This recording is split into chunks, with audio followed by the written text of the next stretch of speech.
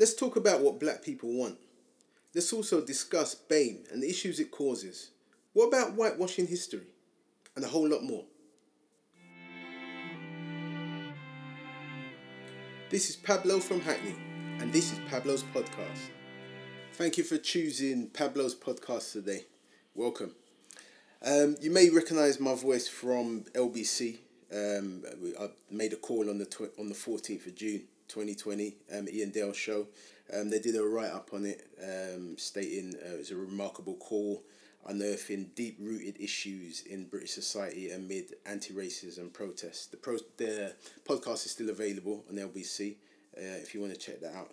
But today, I just wanted to speak about a few things. So I think, amid this whole situation with COVID-19, Black Lives Matter, racism, etc., the question is, what do black people want? What is it we're trying to gain from this whole situation? And pretty much it's just having a level playing field. Black people long for, the idea of how would life really be for me as a black person in the UK if it was a level playing field, if I didn't have to deal with the nepotism, the subliminal racism, or the overt racism, as you saw with the far right and the EDL last Saturday. So that is actually what we want. Since the EDL done their march the other day, I'm a bike rider, I'm an avid bike rider, I like to keep fit. But I went for a ride into an area that I'd never been to before, out in Cuffley, I believe it was. And I found myself on a winding road, a dark winding road. It was in the middle of the day, but one of those roads where the trees are kind of meet above your head and it's really dark and woodland and beautiful. But I did think to myself, hang on a minute, amidst all of this, what's going on in the world, if I am caught out here on this road on my bicycle and I bump into some EDL supporters or people that are just, feel that they're under attack through this Black Lives Matter thing, I'm not going to have a hope in hell. And I was mindful of that. I'm not saying that I'm riding around scared, but that crossed my mind. It didn't cross my mind a year ago. But these are the things I'm fearing that at this point. I was, and that's because you can see the energy, the negativity that's out there towards, black people, towards change, etc. from them, just the guys alone who was doing the EDL stuff. So that's one of the things that it's kind of unearthed for me as well. I think it's really interesting and really positive that Patrick Hutchinson saved one of the EDL protesters. I think his name was Brian Mail, 55-year-old Millwall fan, and apparently he's an ex-detective as well. But I think that picture going around the world, I think, is really telling. Obviously, from Patrick Hutchinson's accounts on TV, he was out there to protect young black people who may have got caught up in physical violence at the hands of EDL because they said they were going there. But then he found himself in a situation where he saw a human being, let's take colour out of it, he saw a human being on the floor and he saw that he was probably going to be come out of that in the worst way possible. So he thought, you know what, let me save this person's life, literally, or save him from at least extreme damage. And he's done that. And what I find strange is that he's now getting flack from both sides in a way. So I've heard some black people say that, he shouldn't have done that, for instance, which, that comes from a place of anger and, why is he protecting people that are obviously showing they don't like us? But for me, personally, he done the right thing. That's a human being. That is a good trait. That is something that you should do. You see somebody hurt and injured, regardless of their politics, regardless of how they feel, you should help them. Why wouldn't you? It's a human being. So, but what I find really interesting, I think this is what gets the goat of black people who say that he shouldn't have saved him, is that what if this was a black person, an anti-racism person who had fallen down or found himself in a situation where he was surrounded by EDL members at that time, would any of those EDL members saved him? And I've got to be honest, I don't think so. I can't imagine a world where that would happen. So maybe I'm wrong, but that's one of the issues. So, and recently as well, I hear people talking about who are Black Lives Matter, who are they, where do they come from, and so I've done a little bit of research, and I found out that it's three black women from America, and it's something that they've put together, which is great. I'm not really interested in the any negativity surrounding that. Although I'm not interested in any of that. What I'm interested in is what is happening now in the UK. And what's happening now, we're having conversations, black, white, Asian, etc. Everybody's having conversations about race and the issues that it has caused, and how we can fix it going forward. Now, this organisation, Black Lives Matter, that's their the brand name, Black Lives Matter, but actually Black Lives Matter it's just what it is. It's a statement that says Black Lives Matter. So I'm just interested in the movement at the end of the day. And if it's going to move us closer together as human beings, black, white, and whatever, that's what actually counts. And that's what it seems to be doing. It seems to be opening us, having conversations that are moving us forward. And that's it. I'm about taking the positives out of it. But one of the things that I do find that is not really useful is this term BAME. BAME, it's too all-encompassing. It's pulling all the minorities together. But the truth is, minorities have different issues. Black people suffer things that Asian people cannot relate to. Asian people suffer things that black people can't relate to. Some of the things we do share. The name calling, there's racial Asian, there's bigger names for Asian people, and there's bigger names for black people. We may suffer that, but there are certain things that we do not suffer that are similar. But why these things don't get addressed separately is because we are all bunched together, and this is why I think that slogan Black Lives Matter makes a real difference, because it's allowing us now for the first time in a long time to focus on what are affecting black people specifically, and that's important. I mean, I think in politics at the moment, Priti Patel and Rishi they've both spoken about how they were affected by racism as young people, etc.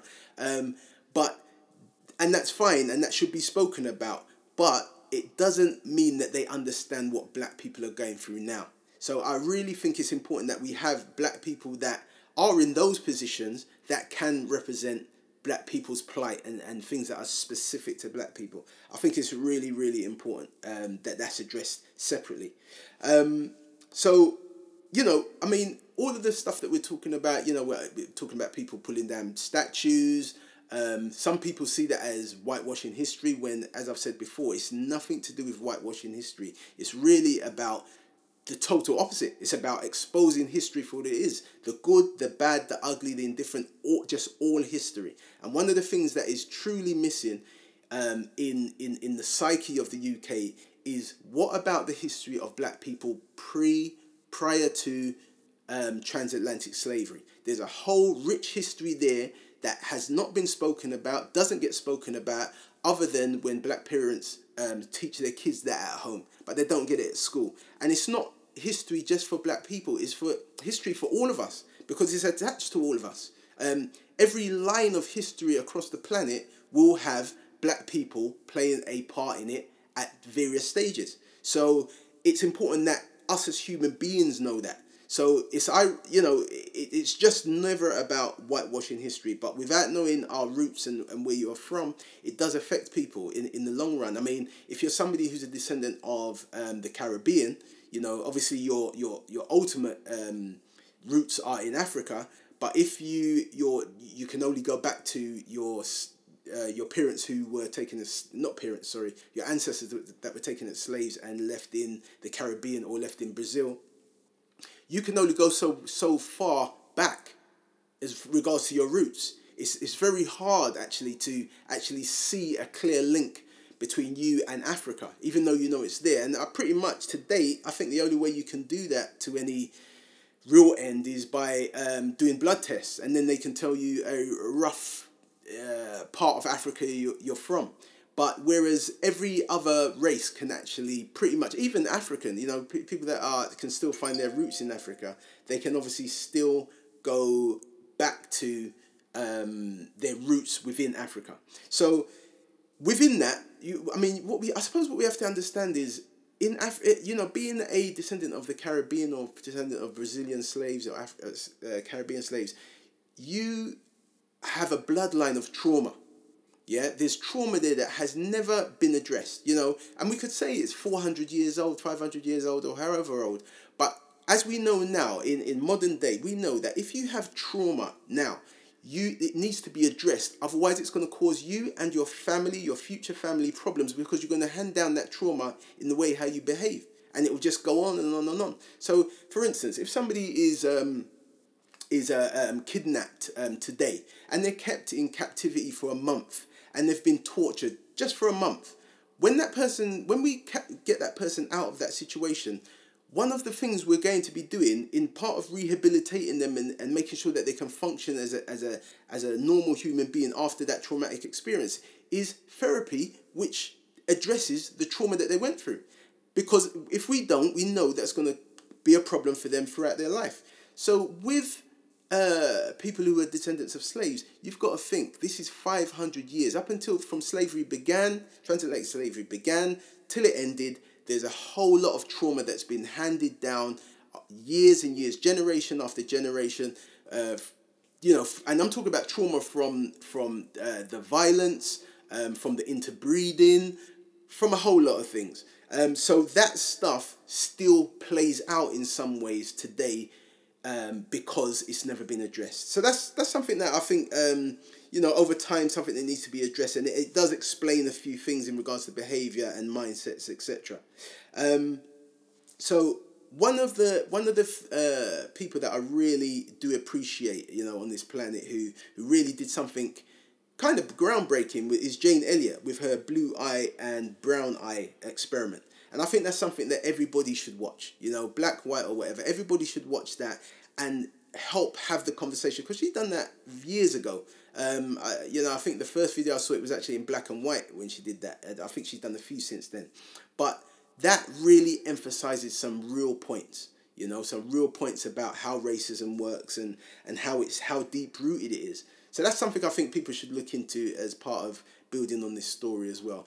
And I've seen, there's various videos out on YouTube where you've got, pictures of, it'd be a black child, and the black child would be looking at two dolls. This is a black child looking at a doll. One's black, one doll's black, one black doll's white. And everything this young child, and it's so sad to see, everything this young child sees in regards to the black child are all negative connotations. And every question and every thought about the white doll was all positive. And then I think at the end of it, they asked the young child which doll would she rather be. And she pointed to the white one. And it was so sad, because obviously that's an inbred and ingrained thing. The child hadn't even been alive. I think the child was under 5. Hadn't been alive to really understand what racism is and understand who they are.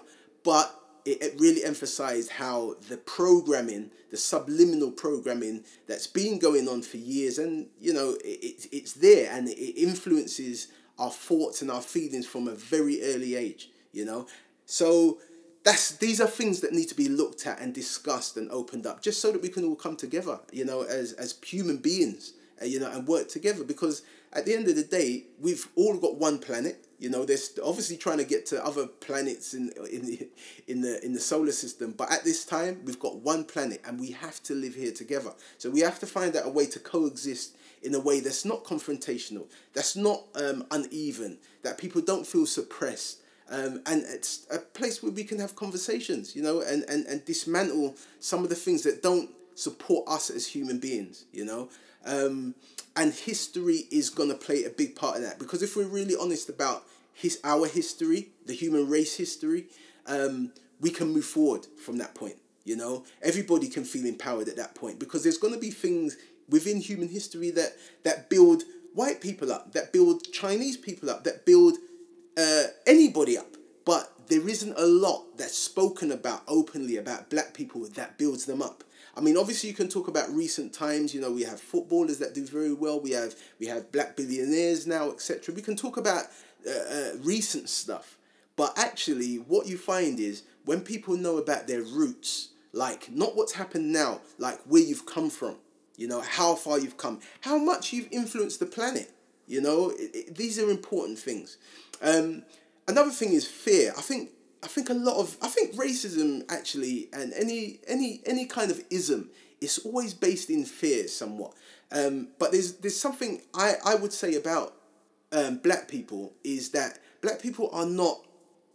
There's certain things that black people don't do, or certain things that we're not into. We, as black people, we are loving, opening, and welcoming people. Black people are not the a type of people that would not like a race of people just based on the color of their skin. It's just not in us. It's just not something that we do. We don't think like that. Black people would not like people because of what they've done to them, specifically as individual, or what they've done to them as a people. But it's not going to be on something like the color of your skin. And also, we're not a people that do things to destroy the planet, for instance.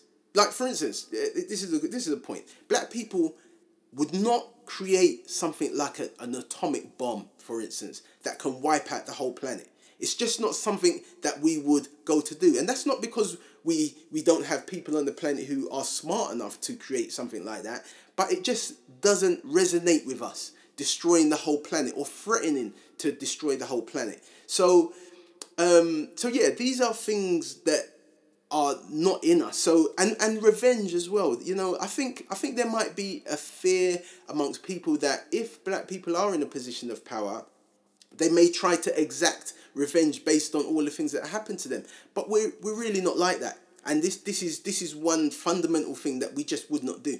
And we're like that to a fault, I suppose, in some ways, because I suppose when transatlantic slavery began, that was really about Europeans coming to Africa and Africa opening its arms, pretty much. Opening its arms and saying, look, come in, we can trade, we can do all sorts of trade. We've got many resources, we've got diamonds, we've got minerals, we've got everything you're going to need on the planet all in one continent. So we're happy to share it with you because it's here in abundance, it comes from the earth. So we are open like that. So unlike, say China. At one time in history when China built the wall around China, they had that wall, I believe, for 200 years. And the plan was, we're not letting anybody in and we're not letting anybody out. We're gonna build ourselves up as Chinese people. And hats off to them. That worked for them. But what I'm saying is that is not something that Africans would do. Even after being attacked and abused, etc., it's not something that we would do. Because as far as we're concerned, we're one people and we're one family and we're one planet and it's all of ours. So we wouldn't do that. So there isn't any thoughts of that kind of revenge, It's not really about that. All black people truly want, I believe, is fairness, a fair playing field so that they can excel without having to second guess things, without having to climb extra hurdles that our counterparts, white Europeans or Asian people, don't really have to climb. Racism, it goes in different directions. There's been racism against Jews, there's been racism against Indian people, there's racism against black people, there's racism. But racism is fundamentally about hate. It's about hating a race, I believe, and it's about power. It's about power. If you've got power over somebody in any kind of way, you can exact racism on them very efficiently. But I think there's a stark difference between racism, colorism, and there's a stark difference between these things, and also it's really important to remember. As black people, I think that's something that we have to unpick is the colorism, and it probably stems from racism, to be fair. But the colorism is a big thing because actually within in the more uneducated sides of us, it is about lighter is better, darker is not. And you have that same caste system in India. You have the caste system where lighter is better and darker is not, and that comes from somewhere. That thought process actually comes from somewhere. And I think it's something that's been introduced into various societies. But at the end of the day, it's all folly as far as I'm concerned. Look, at the end of the day, if we all do a DNA test, our DNA is going to come back as we're going to all have some African DNA in us. all of us, all human beings on the planet. And that's just science, and that's just the fact. So thank you. Thank you again for choosing Pablo's podcast today. Hopefully you join us for the next one. Take care and be nice to each other. Thanks again for listening to Pablo's podcast. I'm Pablo from Hackney, and you can catch me next week for more healthy discussions.